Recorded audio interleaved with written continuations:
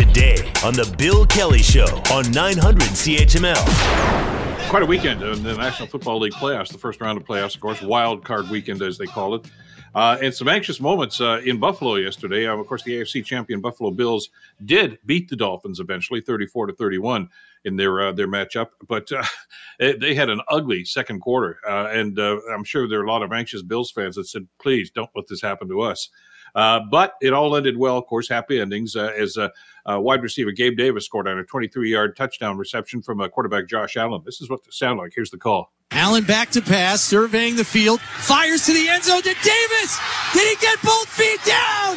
Touchdown, Buffalo! A 23-yard missile launch by Allen to Davis. And our thanks to WGR Sports Radio 55 in Buffalo for the call on that game.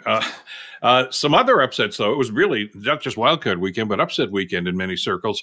Joining us to talk about the whole match and what's going to happen going forward, pleased to welcome back Andy McNamara. Andy, of course, is the National Football Fantasy host and journalist for Rogers Sportsnet.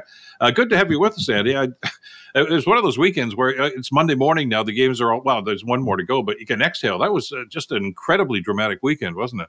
It was, Bill. I'm glad to be back on with you. That was wild. It was absolutely wild, and we had some questions going in as far as, well, do teams that typically mess up like the Chargers? And well, they did. That was one big one. And the Vikings, and well, they did. And Kirk Cousins again. All the pretty stats.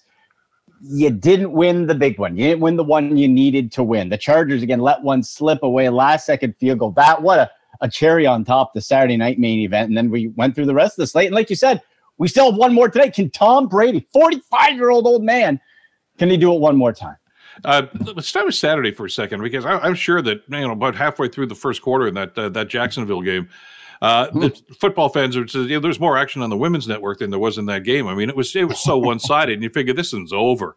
What a second half by the Jags. Well, it was. And when you look at the odds going in the spread on the DraftKings Sportsbook, Bill, it was like 2.5, 3-point favorite for the Chargers. And they start out 17-0. You're like, oh, man, people are going to be making a killing on this. And then gradually they started coming back. And what was the difference? To me, the difference was coaching. Doug Peterson played in the league, won a Super Bowl head coach in the Philadelphia Eagles, and has done just a spectacular job. I don't think people appreciate the ability for Doug Peterson to wipe off the stink that was on that organization and Trevor Lawrence. That seemed unwashable from Urban Meyer a year ago. And not just have them 500, have them win the division, which would have been good enough, and then win a playoff game after that terrible start. Just remarkable. That he's got to be right up there for Coach of the Year. But he's one of these guys, and I guess he was like that when the Eagles won the Super Bowl too. He doesn't seem to get rattled. I mean, he's certainly vocal, but the message they always do the 10-second interview of the coaches at halftime there, and he just said, "Well, just keep our cool. We've got a game plan." And he said that's the same message he gave to the players. It might have been a little more dramatic in the locker room than it was in front of the TV cameras, but that was the attitude the team took, wasn't it? We'll just chip away, and it was just incredible to see. Well, and that's what you get when you have a coach like Doug Peterson, because he can draw on it from a few different ways. Okay, people, I played in the league as a quarterback. I've won a Super Bowl. So anything Doug Peterson says, the players have to listen to, because he's like, what I'm saying led to a team winning the Super Bowl with me in charge. So you should probably listen up. And he kept that calm, kept that cool, and they came back and made the Chargers panic. I would be shocked if the head coach of the Chargers, Staley, was not fired. That's not the first time by any stretch that he has mismanaged games. He's part of that new sort of era of coaches that seems sort of hit or miss. The offensive brilliance, you see these when they're offensive coordinators, then they become head coach. And a lot of them can't release that offensive coordinator mindset. And they're just essentially getting paid more to be an offensive coordinator and not managing the game. And that's what we saw. We saw the Chargers get out coached. They go home early, and that is a waste of Justin Herbert, who in my mind is a top 4 quarterback based on talent. No, that look on his face in the third and fourth quarters, like, I can't believe this is happening to us. Yeah. The other game Saturday, Brock Purdy's magical mystery tour continues. They were bemoaning the fact that Miami had to go into their game with their third string quarterback. The 49ers were glad they were going in with their third string quarterback. This guy's just, what a streak he's on now. boy, hasn't lost as a starter since he's come in. He's playing smart football. And you talk about coaching again. Kyle Shanahan's system, which goes back to his dad, Mike, won a couple of Super Bowls with the Denver Broncos, the Gary Kubiak, all that system is so well put in place to be able to pop in. And this doesn't diminish from what Brock Purdy's doing, but be able to pop in a guy who, as long as he's intelligent, as long as he can execute that offense, quick release offense, use the running game, you can slide in a quarterback and a running back almost at will. That's why it makes fantasy football a manager so crazy, because you could have 3 different running backs. Like, yeah, doesn't matter. Yeah, third quarterback, and Brock Purdy looks better than Trey Lance, mind you, in limited time, who they spent a lot of draft capital. And if we look ahead, boy, is that going to be an interesting storyline depending on how deep the 49ers go in the playoffs, because you got a guy who's the last pick in the draft compared to someone who's sitting there that you paid a lot for in Trey Lance.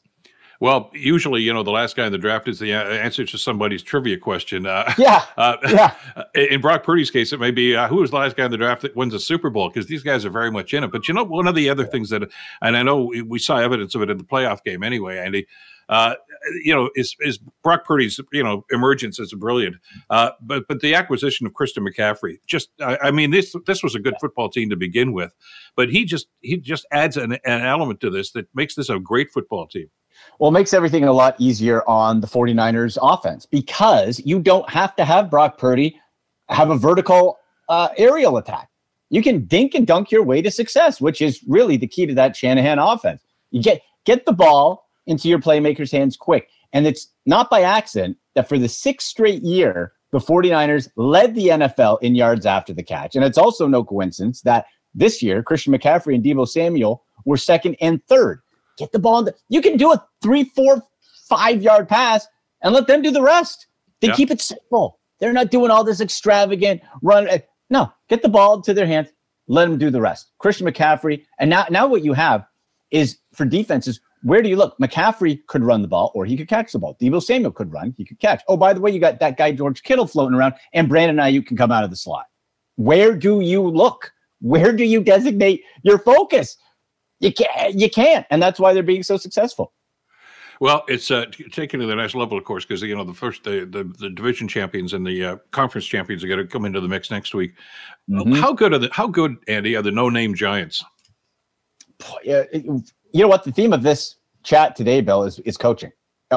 Brian Daboll, that team. If you look at that roster, that team has no business being above 500. Never mind in the playoffs at all. Brian Daboll, former Bills offensive coordinator, who elevated Josh Allen from the rawest of raw quarterbacks coming out of that first round in 2018 to a superstar, taking Daniel Jones, who was scraps. And I still don't think Daniel Jones is a long-term your traditional franchise quarterback, but he's sure good enough with those weapons. A rejuvenated Saquon Barkley.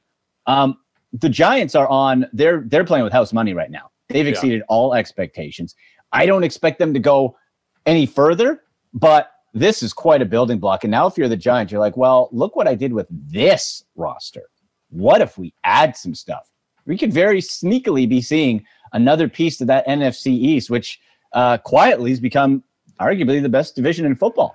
Well, and the Cowboys are going to be playing. They come into the round, and I know a lot of people have actually picked these guys to go to the Super Bowl, if not win it.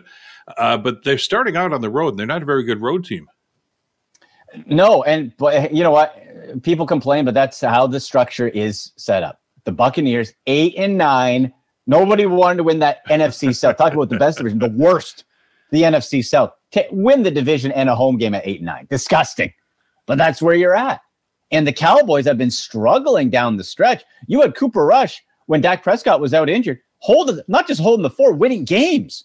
And since Dak's came back, most interceptions by a quarterback. That thumb, I guess, might not be fully right, but on paper, the weapons there, they should put the boots to the Buccaneers based on what they have on paper. But you got that little bit called Tom Brady. How much does he have left? Now, statistically, the guy still threw for almost 4,700 yards and 25 touchdowns. That doesn't look like a glue factory guy to me yet. And Bill, I wonder this, the perception, because Bill Belichick had that mystique about him and Brady in New England for so long. And Brady, the perception equals reality quite often. So is the perception of the Dallas Cowboys looking at Tom Brady that this is Tom, he wins in the playoffs no matter what? Does that become reality to them if Brady gets off to a hot start? I think if the Buccaneers start hot, that Cowboys team might fold, because then you get that mystique of Tom Brady. So we'll see if the perception of Brady being the GOAT becomes the reality to the Cowboys. And you have to wonder, and you mentioned at the top of our conversation here, I mean, the old man, Brady, but there's already talk about where he's going to go next year. Vegas, I guess, is really interested. I mean, he says he's not quitting. Josh McDaniels, long time, has that connection from New England. You got him there. Does anywhere else interest him? Vegas makes, to me, the most sense. The Tampa Bay situation, I think a lot of it comes down to what happens tonight. Really, if you're one and done, he's gone. And he might be gone no matter what. But really in Tampa Bay, you look at it, and if he does go somewhere else, and that Raiders team, I think Josh McDaniels, quite honestly, is the one probably holding them back.